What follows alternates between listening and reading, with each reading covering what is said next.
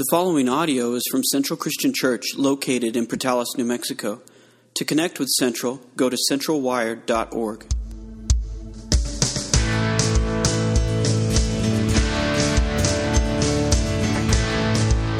Sing shout Hosanna this morning to the King of glory and light. All praises, amen. Two voices with our to the King of glory and light. All praises to the only giver of life, our Maker.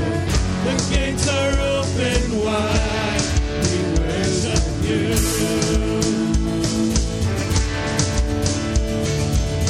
Come see what love has done.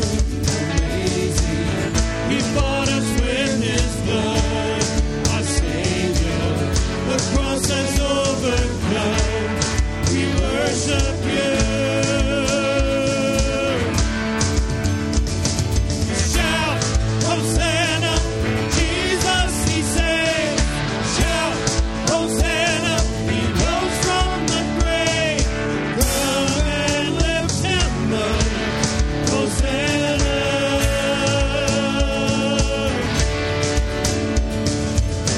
Now let the lost be found, forgiven. Death could not hold Him down. He's risen, so let the saints cry out. We worship you.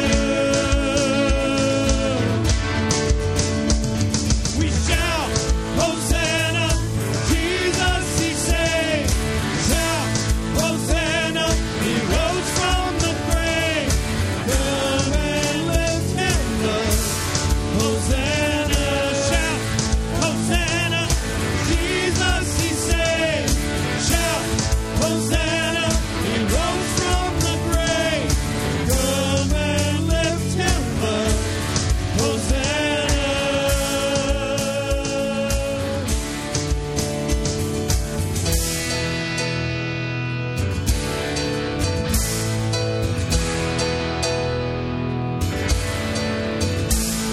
Same power that rolled the stone away. The same power alive in us today. King Jesus, we call upon your name. No other name. Same power that rolled the stone away. The same power alive in us today. King Jesus, we call upon your name. No other name. Shout, Hosanna, Jesus He saved. Shout, Hosanna, He rose from the grave. Come and lift Him up. Hosanna, shout, Hosanna, Jesus He saved. Shout, Hosanna, He rose from the grave. Come and lift Him up. Hosanna.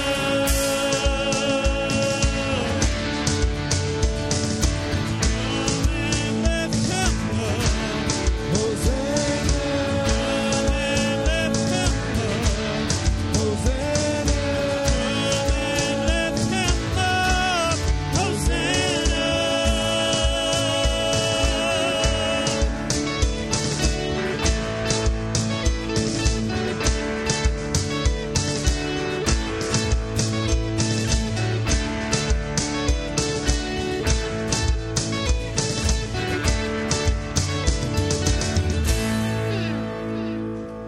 We lift up the name of Jesus. Amen. Christ alone, our cornerstone.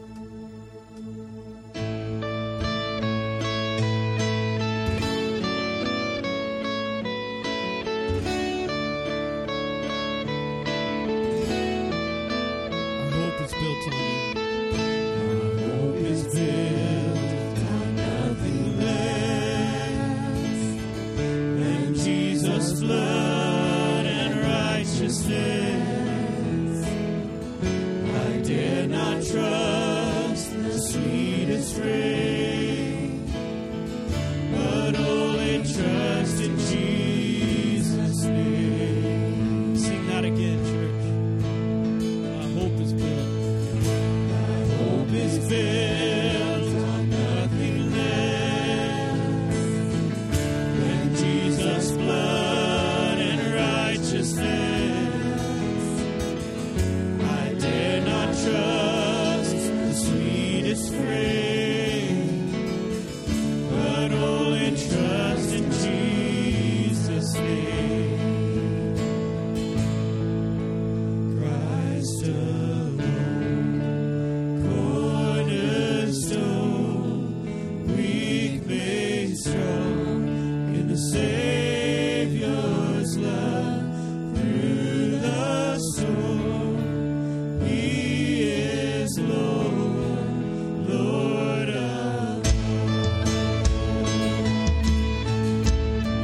darkness comes, when darkness seems to hide its face, I rest on His unchanging grace. In every eye, stormy gale, my anchor holds within the bay. My anchor holds within the bay. Christ alone, cornerstone, weak made strong in the Savior's love through the storm. He is Lord, Lord of all.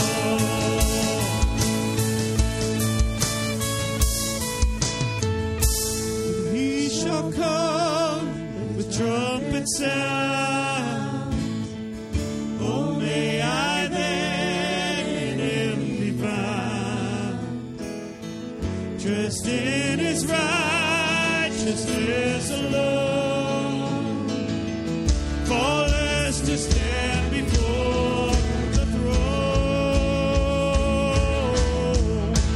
Christ alone, cornerstone, weak made strong, Savior's love through the storm. He is Lord, Lord of all. Christ alone, cornerstone, weak made strong in the Savior's love through the storm. He is Lord, Lord of all.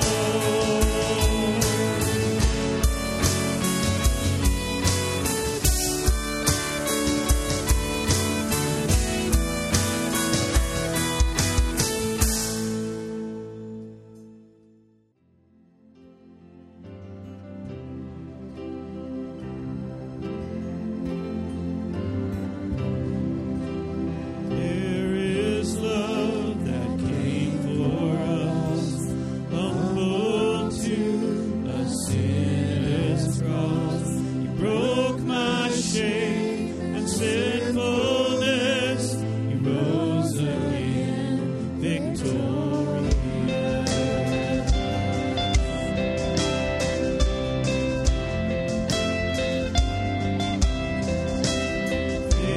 Faithfulness I can't deny, through the storm and through the fire. There is truth that sets me free, Jesus Christ who lives in me. Proclaim this together. You are stronger, you are stronger, sin is broken, you have saved me. It is written, Christ is risen, Jesus, you are Lord of all.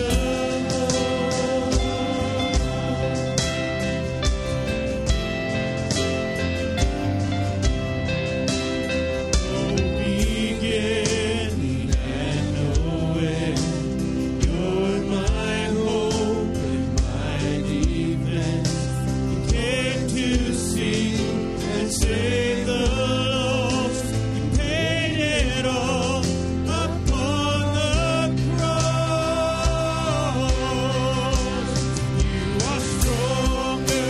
You are stronger, sin is broken, you have saved me. It is written, Christ is risen, Jesus, you are Lord of all.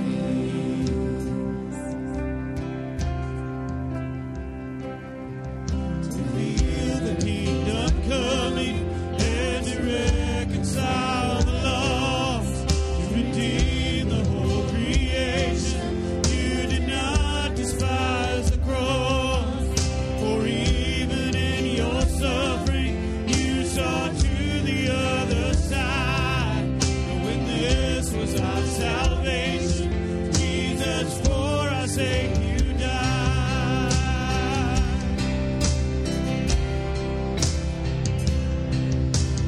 Praise the Father, praise the Son, praise the Spirit, three in one. God of glory, majesty, praise forever to the King of Kings.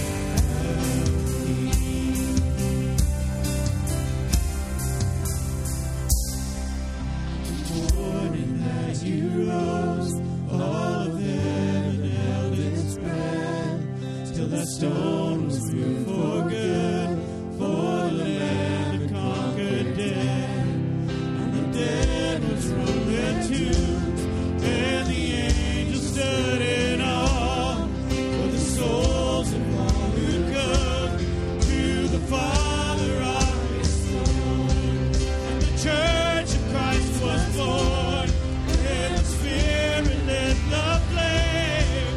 Now this gospel truth of old shall not kneel, shall not fade. Christ's blood and in His name, in His freedom I am free. For the love of Jesus Christ, who has resurrected me.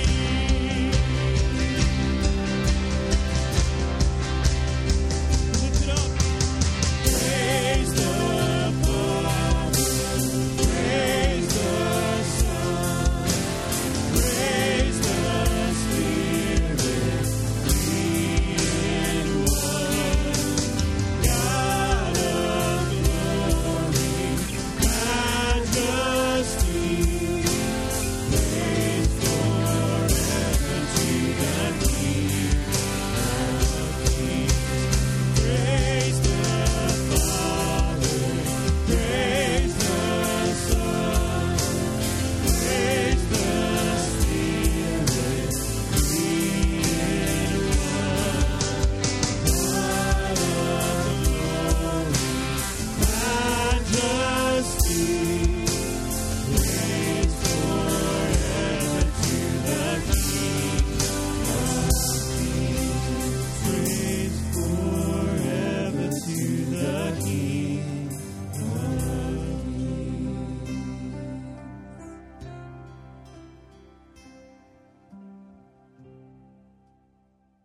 The life of two old codgers. I guess before, some of y'all might have saw that and watched that and said, okay, I don't get it. What's up with this deal? And if you weren't here for the last one of these that I did, you won't. You're lost. So just kind of a little refresher.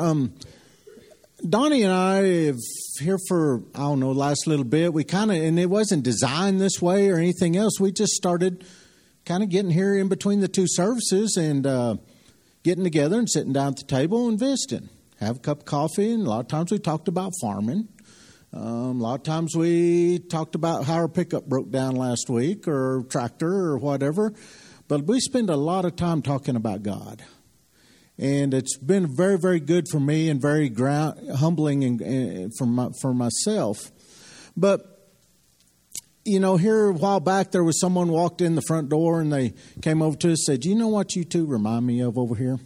We said, "What's that?" I said, "You know them two old Muppets that used to sit up there in the balcony and carry on?" I said, "That's what you two remind me of, them two old codgers up there." So that's where this codger deal came to be, and we've embraced it, and we take it, and we enjoy it, and it's good to greet everybody that comes to the doors on Sunday morning. But I will tell you this, last Sunday, well, let me back up. Last Saturday night was the last night of the county fair, okay? And Donnie and I were both out there. And it was late, 11:30, 12 o'clock, pretty late for us, okay? And we're like, "Hey, you going to be there?" "No, you better be." "No, I'm going to be there." You back and forth, harassing each other whether or not we're going to make it Sunday morning. Well, I had to get up that morning and through some different things. I had to deliver some livestock from the fair and so forth. So I was running a little late. I ran home, took a shower real quick, and I got here, and it was about 10 o'clock before I got here. Guess what? He wasn't here. And I was like, well, that ornery, I better not finish that sentence. But I was like, well, he slept in. I don't know what, I was getting upset. And so I kind of talked to a couple of other people and kind of stumbled and staggered around here. And I was kind of like a lost puppy. I didn't have my sidekick. I didn't have my partner. And so finally I went and got me a cup of coffee, and I went and sat down at the table and pulled my phone out and was reading a verse or two there. And then he walked in the door. And I was like, hey, there he is. Yeah, all right. So I was all excited and all happy. And it got me to kind of thinking, how many, and maybe there's someone that is like this, that walked through the doors this morning, that's just kind of been out there just stumbling around kind of all by yourself. That you didn't really have that sidekick, so to say. You didn't have that guy called Jesus in your corner and walking there with you. Do you know anybody like that that's maybe out there? And maybe you're here this morning. Maybe you've never you've heard about this God thing and this Jesus dude and so forth. Maybe I'll go check that out.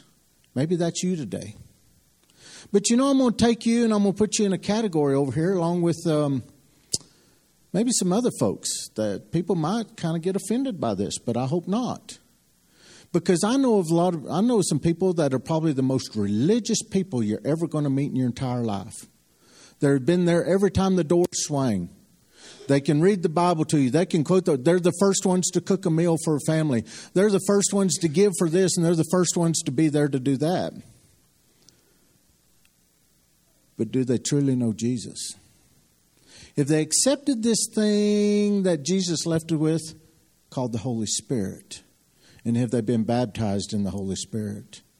For how many people are out there, whether it's someone that doesn't know Jesus first walking in the door versus some of those that's maybe been in the church for 50 years, do they truly know Jesus? Do they truly have the Holy Spirit in their life? And that's what, the old codgers get to visiting quite a bit about at that table. We talk about the Holy Spirit quite a bit.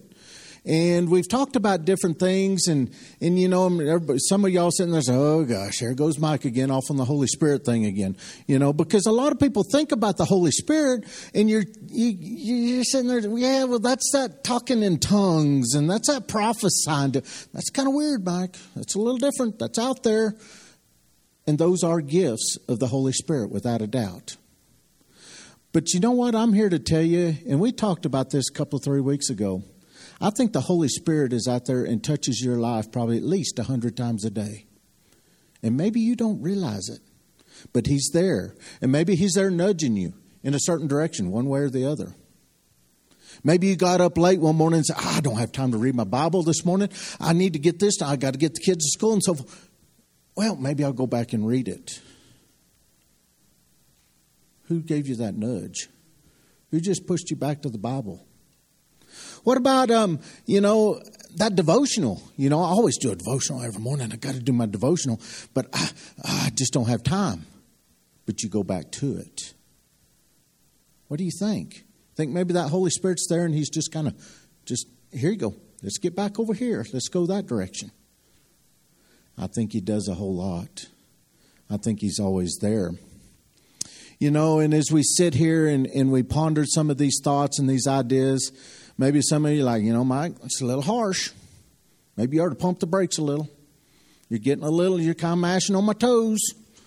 Don't get carried away up there. And a lot of speakers might stand up here and tell you and apologize for getting harsh and getting brass about it. Because I think the Holy Spirit is important. And I think if He's not in your life, you need to be trying to accept Him and get it into your life. But instead of standing here and apologizing for being brash and being harsh, I'm simply going to say, you're welcome. Let's pray. Father God, we come to you this morning as always. I praise you and thank you, Father. Father, I want to thank you for an answered prayer. Father, we prayed to you over a week ago before our community event, before our Roosevelt County Fair, that you put an umbrella of safety over every single person that walked through those gates. And you know what? You did it. You answered our prayers, because to our knowledge, there was not a single major incident that happened. And Father, we thank you for those answered prayers. But Father, also we thank you for the ultimate sacrifice that we're here to remember at this time. That you died for us. You hung on that cross. But yet 3 days later you rose so that we could have everlasting life. Father, we praise you. We thank you as we go forth and do your work, that we do it in a pleasing way. And you give us the knowledge. You give us the wisdom that we need. It's in Jesus' name we pray. Amen. I grew up on adventure stories. Anybody? I love those movies and those books where you got to go find, you got to search, you got to X marks the spot kind of a thing. I mean, it probably started there, but it probably even started before that, okay? There's all kinds of those, and I kind of think every American boy wants to find the treasure map. We want to find the secret passages. I love those kind of stories. National Treasure, and where you have to find all of the answers. Da Vinci Code. Before you start sending me emails, it was fiction, okay? It was made up, all right? It was a fun story. Where is all the secret? Where are they hidden? And I think we all want to find a secret passageway that unlocks everything so we can understand it.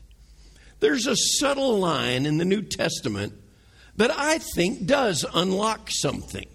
Now, before you start throwing songbooks at me, join me in Luke chapter 24. We're not going to read it all, but I want you to hear, and you'll recognize a lot of the story. The story is the guys on the road to Emmaus. It's happening after Jesus' resurrection, and there is a guy named Cleopas and his buddy. They have been in Jerusalem with all of the things that have happened over the Passover, the crucifixion, the resurrection, and all this stuff. And they're walking home to a little town of Emmaus. It's about 7 miles from Jerusalem. And they're walking on the road, and it says, suddenly a man appeared with them. Now, we know, okay, because we got the book. We've seen the back chapter. That's Jesus. But they don't see Jesus. He's just some dude, okay? He comes walking up and he asks, what are you guys talking about? And I love Cleopas' response. You must be the only guy on planet Earth to not know what's going on right now. Did you not know that Clovis Walmart was on fire? You know, I mean, don't you follow Facebook? Don't you know anything? You know? So he listens to them, and Cleopas and his buddy, they start telling him everything that has happened. We thought this Jesus guy was real. We thought he was the Messiah. We thought everything was working, but then it got close, and then the Romans arrested him, and then they crucified, they killed him. And if that wasn't enough, we found out this morning he's walking around. People have seen him, and so we're really confused. Now, I want you to note the order of how that happened. They told Jesus what they knew. You hear that? And then Jesus told them the real story. I wonder how many times we spout off what we think we know. We were kidding earlier about, don't bother me with facts. I already have my opinion. All right? We start spouting off things, and we don't know exactly the order in which it happened and not what it says.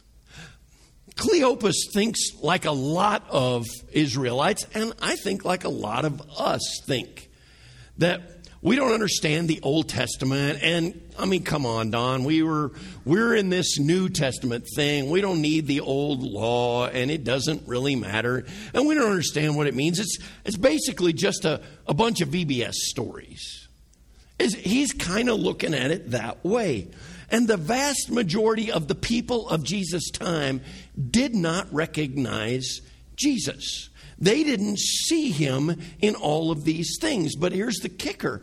They all knew the scriptures better than you and I. If you were an Orthodox Jew, and many of you already know this, but the Orthodox Jews, they started reading the Torah. That's the law, the first 5 books of the law, books of the Old Testament. Genesis, Exodus, Leviticus, Numbers, Deuteronomy. None of them are easy to read. None of them are easy books. But by age 13, every Jewish boy has them memorized. Not verses memorized. the entire thing's memorized. And many of them go on and memorize the prophets as well. So they know the scriptures completely, but they missed who this Jesus was. There were glimpses of him all through the law and the prophets. And I'm afraid we're going to miss it. We're going to miss seeing him and miss seeing the totality of Scripture when we don't put the Old Testament and the New Testament together. And it all comes, I told you there's one verse in this passage, and it comes in Luke chapter 24 and verse 27. And this one little subtle thing opens up a lot of doors. It says, beginning with Moses and the prophets, he explained what the Scriptures said about himself. He started with Moses, he started with the prophets, and he started telling them about this guy Jesus. That was him. Many of you may not be old enough to remember this, but in 1977, there was a movie that came out called Oh God that had George Burns in it. Anybody remember this thing? George Burns played God, which is epic on so many levels because he got this cigar and he's just kind of this old guy.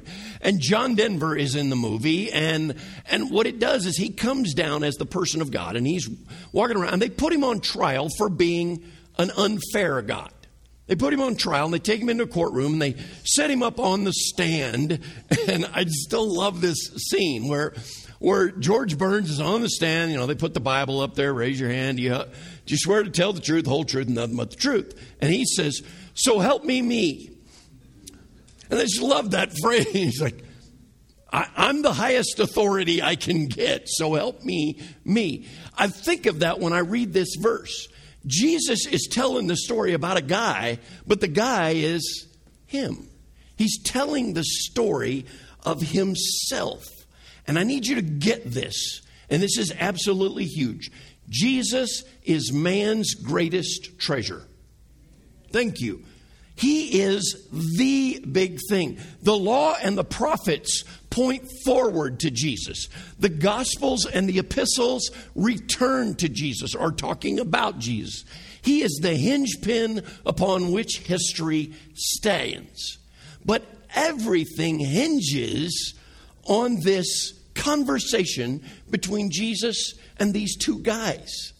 You see, when we see Jesus in the Old Testament, when we read the Old Testament, it brings additional light to some of our favorite stories. And we're going to look at some of those.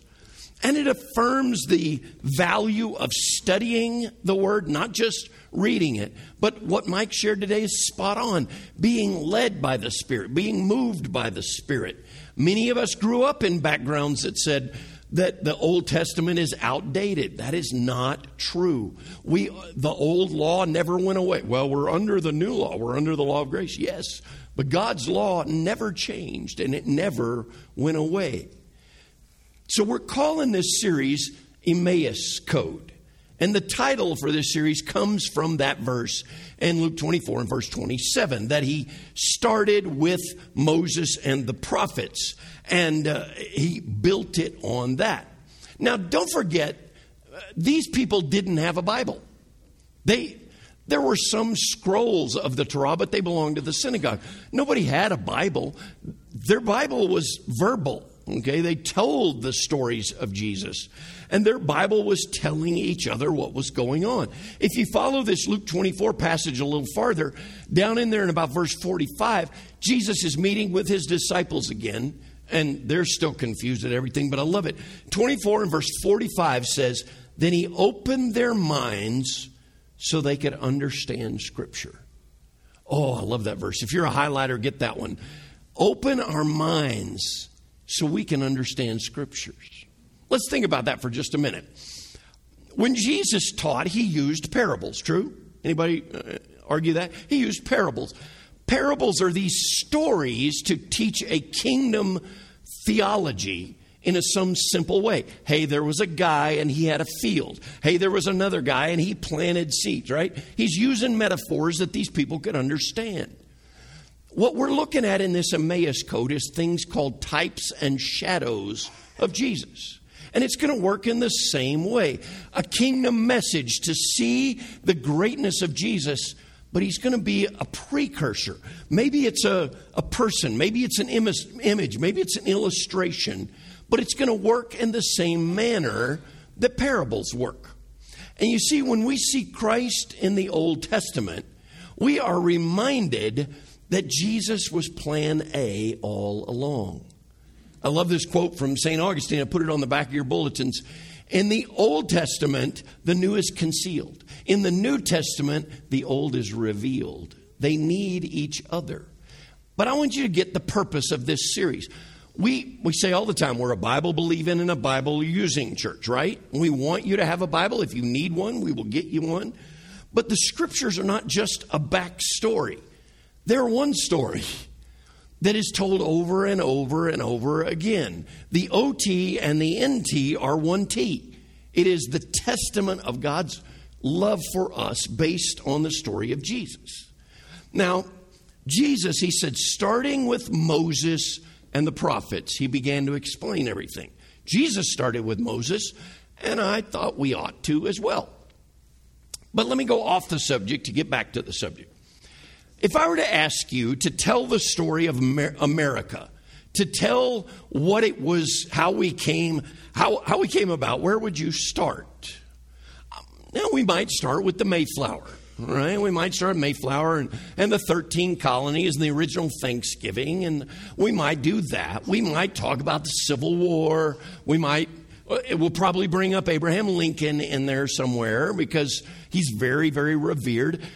I found some stats this week. Do you realize there are over 16,000 books written about Abraham Lincoln? Many people suggest, there's no way to measure this, but they suggest the only person that has more books written about him is Jesus. And Abraham Lincoln's in second place. So, I mean, he's got to be in there. But if you carry it up into our generations, we got to talk about the Industrial Revolution. We got to talk about the Technological Revolution. We got to talk about 9/11. But if we were going to find some place that all of us could agree on to tell the story of us, would it be fair to say, how about we start with George Washington? Would that be fair? The first president, the capital, the state, everything. I think that would be a good level playing ground that we could all, whether you like him, dislike him, not everything's true, not the cherry tree, all of that business. But at least we could start common, right? Jesus comes in and he starts in a very common place to an Israelite, Moses. You see, Moses was the GOAT of that people, all right? He was Michael Jordan and Tom Brady all put together. He was the best of the best. And he was everything to an Israelite. Now, yes, there's Adam. Yes, there is Noah. Yes, there is Abraham, Isaac, and Jacob. And we'll talk about some of those. But Moses was the big dog. So Jesus started on a level playing field. Let's start where you know, and let's talk about Moses. Now, you might be sitting there, are there similarities between Moses and Jesus? I would say yes, there are many similarities. Moses was born at the time of Pharaoh, when Pharaoh ordered all the babies under 2 to be killed. You can find that in Exodus 1. And we know the story. They built a little boat. They lined it with pitch and papyrus. We've seen the flannel graphs, right? And we know they floated him down the river, and he was picked up by Pharaoh's daughter, and he was raised as royalty. Well, Jesus likewise was born at the time of Herod, when Herod ordered all the baby boys under the age of 2 to be killed. You can find that in Matthew chapter 2. When Moses was rescued, he was rescued and he survived. God provided for him where? In Egypt. Guess where Jesus was taken? God told Joseph in a dream, take Mary and the baby and go to Egypt. So there are similarities in there. Moses sacrificed his adopted royalty. Later on in Scripture, he says he wanted to suffer in affliction with the people of God. Paul will tell us in Ephesians 2 that Jesus, being the form of God, took on the nature of a servant. He gave up his royalty. John chapter 1 and verse 17 says, the law was given by Moses, but grace and peace come through Jesus Christ. And then I think one of my favorites, if you read between the lines, in Matthew chapter 5 is the Sermon on the Mount. We've looked at that a lot, and I love that passage. There's just so much teaching in there. But one of my favorite parts of that is where he says, you've heard it said, don't commit murder.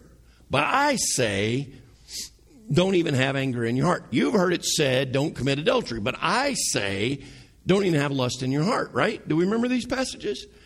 He's taking Moses' teachings, the Ten Commandments. He's taking the Mosaic law and he's taking it to another level. In his teaching, he is respecting the history of Moses. And I think the reason Jesus starts, it says, starting with Moses and the prophets, he explained. I think he started because he's trying to teach these people, these Cleopas and his buddy, this truth. Present trust is based on past faithfulness. This man, they don't know it's Jesus. It's just some random dude walking down the street. He's trying to get them to see what's going on in the present by looking at how God has been faithful in the past. So he goes to Moses. Like I said, Moses, the Red Sea, the wilderness, the Ten Commandments, getting to the promised land. They know the stories. God had certainly been with Moses. Problem. Cleopas couldn't see that. He could only see here. He could only see what's going on right around him. The circumstances were confused. The current situation. And too often, we look a lot like Cleopas. We only see the problems right now. And some of you are dealing with big problems. Some of you are dealing with big pains. And it's easy to get sucked into the situation. But Jesus is trying to tell Cleopas and his buddy to look past the situation and trust a God that has always been faithful. Friends, you need to hear this. You do not have the situation that my God cannot change. It has not been created. You can't even think it up. What my God cannot make a difference in. You may be sitting there, but Don, you don't understand. Our marriage is lonely. It's loveless. The kids, they've run away from us. They've run away from the Lord. They've grown up. They're living their own life. They're not listening to God. You don't understand our finances, Don. We're buried. We're in debt. We're never going to get out of here. I can't get a good job. Don, you don't understand. Our womb is empty. We've wanted kids and we've tried, but nothing happens. Or maybe you're sitting there in your singleness and you've gone on dates and nothing's happening. And it seems like it's all lost. Did you hear what you sang just a few minutes ago? You are stronger. You are stronger. Sin is broken. You have saved us. It is written. Did you hear that line? It is written, Christ is risen. Jesus, you are Lord of all. Jesus is better than all of our greatness. Jesus is better than any of our comfort or any of our sorrows. He is better. And we forget this. We start looking at our situation and we forget that God loves working in overwhelming situations. It's kind of his thing. All right? That's where he really excels. So Jesus is talking to these guys, and he's trying to get them to learn what's going on in the present from what happened in the past. And he says, let's talk about Moses.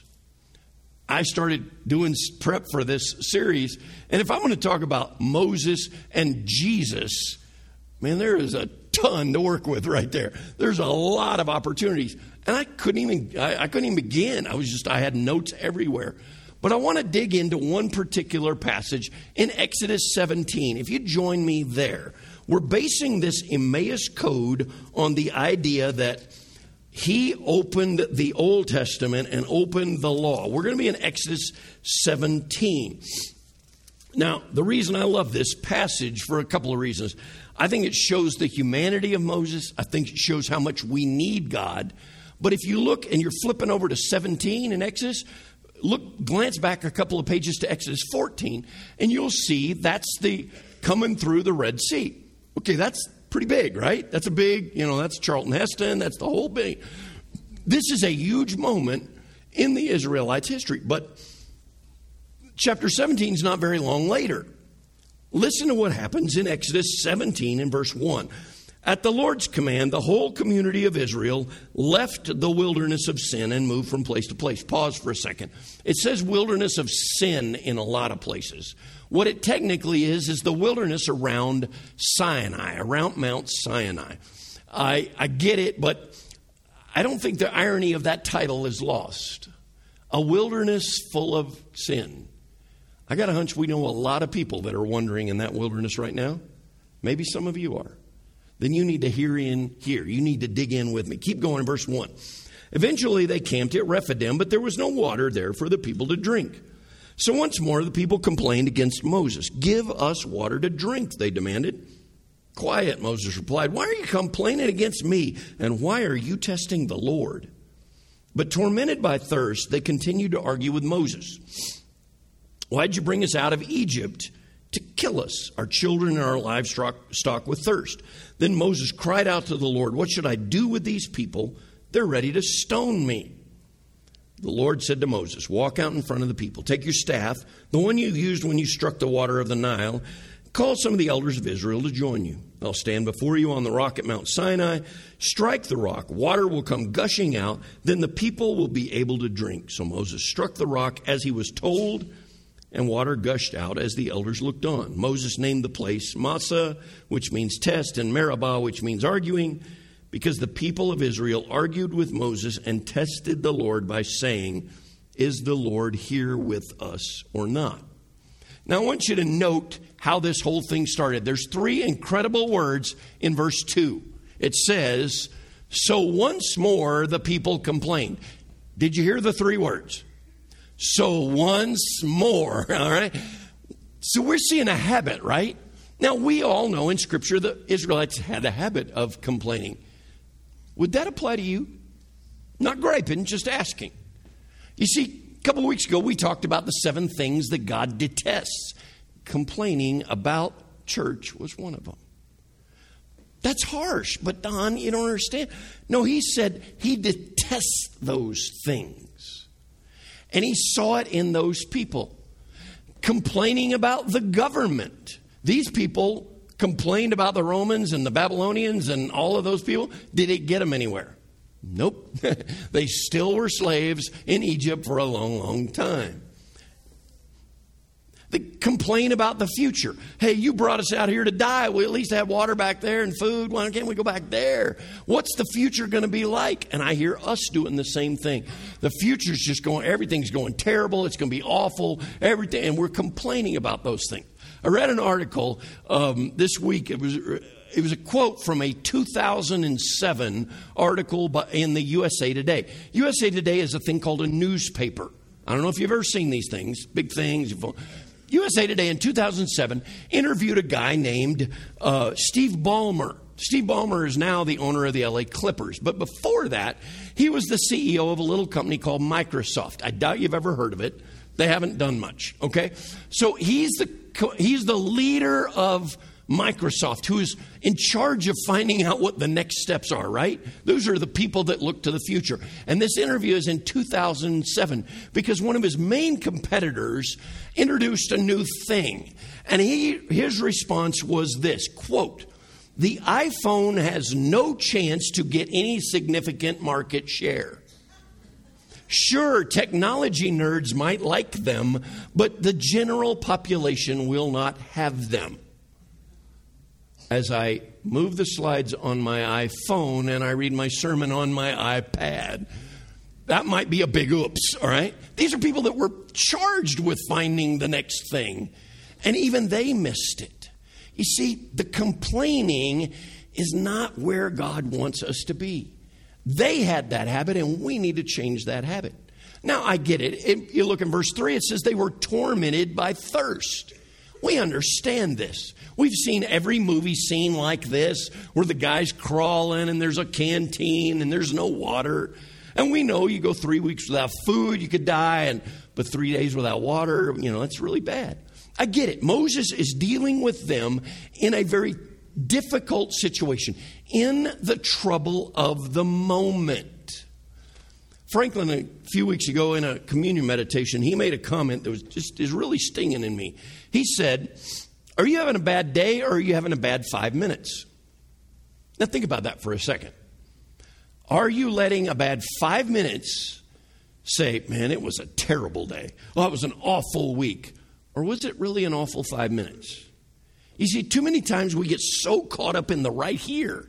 We get so caught up that we miss how big this is. Now, I get it. They need miraculous help. True?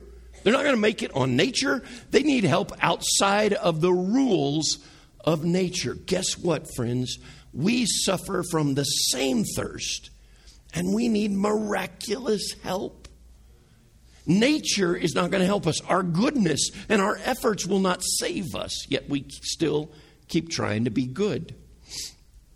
We cannot make it without God's intervention. We're not going to make it. Heaven is irrelevant if we are not surrendered to God. And I want you to hear this in a couple of instances. Last Sunday after second service, or at the end of second service, I was privileged to baptize two of our young people, one of our teenagers, one of our young girls in Kids Zone. Many of you were here. I bring them up here to the front, okay? Stand them up here on the stage. This is never to embarrass them, but I want them to see this picture. What I see every Sunday is a group of people that are in their corner, right? And you didn't get here on your own. These people and the Kids Zone and AMP and camp and all of these other things helped get them to this point. I want you to see that it's not on your own. And I take them back there and I point to the water that we got back here. That's just Portales water. Now, I have a vat of it. Please don't rat me out, okay? I need that, all right? But don't be sending in notes on me, all right? But it's just Portales water, all right? There's nothing special about it. It's not anything exciting. There's nothing special about the physical, all right? It is the spiritual act of baptism that makes the difference. It is the surrender to God. It's not me doing all my efforts. Okay, I got wet. I'm saved. No, it's about being changed. Mike's spot on. You may have heard about the Holy Spirit. Do you have him leading you? And another thing that a lot of people are dealing with right now is death. We've had tragic deaths. We're seeing a lot of death recently, and that's hard. Do we realize that dying is not automatic entry into heaven? You hear me? Because sometimes we treat it like that. Well, they died. Well, they're in a better place. Are we sure? Because just because you died doesn't mean you immediately get wings and you and Clarence go hang out, all right? That's not what this is about. It's not about me and my efforts. The gospel is based on what Jesus did, not us. Please. There we go. But back to Moses. Got to go quick. Look at verse 4. Is that not the realest verse you've ever seen? Moses says, what should I do with these people? You ever been there? What am I going to do with these kids? I love them, but I'm going to strangle them. What do you want me to do with these people? Moses is being confronted. He's being griped at. He's being accused and challenged by the very people he just saved. He just let them out of bondage, and they're the ones that are yelling at him. So God says, hey, take that staff, get the elders, and get out in front of the people. And when I tell you to, you smack that rock, water's going to flow out of it. He does. Thirst is quenched. People are saved. But look real close at verse 6. Verse 6 is huge. In verse 6 he says, I will stand before you on the rock at Mount Sinai. God promises to go before Moses into a conflict, into a challenging situation. God promises that he ensures that his presence will be felt. Friends, our efforts, our goodness is not based on us, it's based on him. It's not our efforts that make it good, and it's not limited by our mistakes. We can still do his work because he is going before us. Now, this is a seemingly insignificant detail, but it's hugely important. I love what Mike had to say. So powerful that we see the Holy Spirit, but are we really surrendered to him? Have you ever had somebody help you in a really odd, unexpected way? You know, maybe Maybe you didn't even know how they would show up, and they showed up, and they were just there at the right time. And the people that you expected to help didn't show. Anybody? You've ever had some of those? And just these unexpected moments. Could that be God going before you? Could that be the Holy Spirit nudging somebody else to get up there and ask you how you're doing and lift you up? You see, when he says, I'm going to stand on the rock before you, he's referencing something that these Israelites have just heard. I told you Exodus 14 is where the Red Sea. In Exodus 14 and verse 14, and you want to highlight one, it says this: the Lord will fight for you. You need only to be still. This is the verse right before they get across the Red Sea. Friends, the Israelites had short-term memory loss. They had Dory brain. And sometimes we do too. We forget the goodness of God. We forget his faithfulness. He has been there all along. He is better. Friends, the EMMAUS code is not a secret. It's this: Jesus has been there all along. We forget because we look at what's going on instead of going on and looking at God. Can we see Jesus in this story of Moses and the rock and thirst? Absolutely. Because the people of Jesus' day were thirsty for salvation too. They thought they were going to get it in a political way. We're going to get rid of the Romans. We're going to get back in power. And that's how he's going to save us. And Jesus said, I'm going to tear down this temple in 3 days. I'm going to rebuild it. They couldn't get the abstractness of his kingdom. But they were thirsty. They were thirsty for salvation. Jesus was confronted by the very people he came to save. Is that right? The guys he was trying to save were the ones that were driving the nails in his hand. And when Moses cracked that rock and water flowed, thirst was quenched and people were saved. When Jesus was smacked by that cross, blood and water flowed, but thirst was quenched. Lives were saved. Friends, if we're going to be people of the Word, we need to see Jesus has been there all along. The Old Testament, the New Testament are the testament of God's love. Now, quickly, one more thing, and we'll close out. Look down in verse 7. Moses names the place Massah and Meribah because they question. Look at that last line in verse 7. But is the Lord here with us or not? That is a real question. We're going to bury 2 20-year-olds in the next 2 days. And it is very easy for family to say, is God really with us? That's real. That is real. There are families that are hurting in so many ways. They're saying goodbye to loved ones. They're looking at the circumstances. And we forget that our God is bigger than any circumstance. Friends, our God is blessing you right now. Whether you believe it, whether you see it or not, God is blessing you right now. He has been with us all along. And he is our greatest treasure. So today, when you sing, I have decided to follow Jesus, I don't want you to sing it. I want you to declare it. I have made a decision. It's not I'm casually walking in the direction of God. I am deciding to follow him. Nothing's changing that. Because that, my friends, is a life that can change. That's a life-changing moment when you decide to follow him. Thank you for listening to audio from Central Christian Church in Portales, New Mexico. Feel free to make copies of this message to give to others, but please do not charge for those copies or alter the content in any way without permission. To connect with us, visit our website at centralwired.org.